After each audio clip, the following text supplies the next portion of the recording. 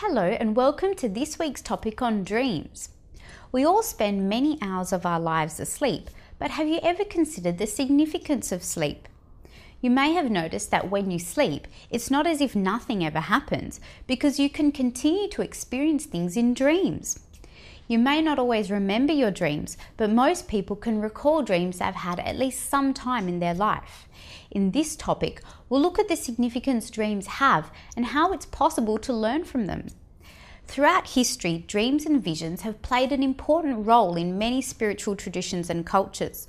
For example, there are many references in the Bible of people receiving divine messages through dreams.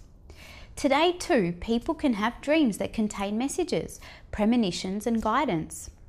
Gnosticism teaches that we all dream every time we sleep, whether or not the dreams are remembered, and furthermore, all dreams happen in a real place, and every time you sleep, you leave your body and visit this place where dreams occur, known as the astral plane, where it's possible to learn a lot of valuable information about life. However, it's also explained that people usually go there unconsciously and see the projections of their subconscious instead of what's actually there. And it's the influence of subconscious states and desires that can cause many dreams to seem strange, scattered and random. You may have seen that you could do things in your dreams which you would not normally do and which you might even consider wrong. That's because in the astral plane, the egos, the various subconscious states, are not restricted by moral conventions and can fully express themselves and do what they really want.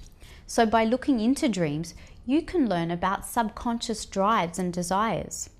You can combine the information you get from looking into your dreams with the insight you get from observing yourself in the day to learn about yourself. Gnosticism teaches that one's behaviour and lucidity in dreams depends on one's inner state during the day. So you may notice that if you change and become less influenced by egos here in daily life, you'll also change in your dreams.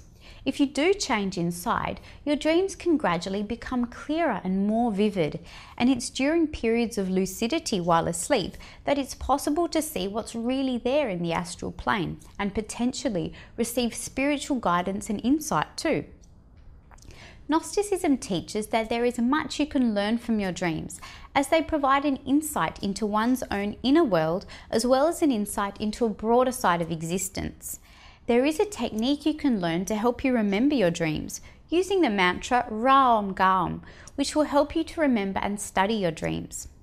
If you'd like to understand more about this week's topic and how you can gain insight from your dreams, you can take a look at this week's readings which explore this further. I wish you all the best with exploring your dreams this week.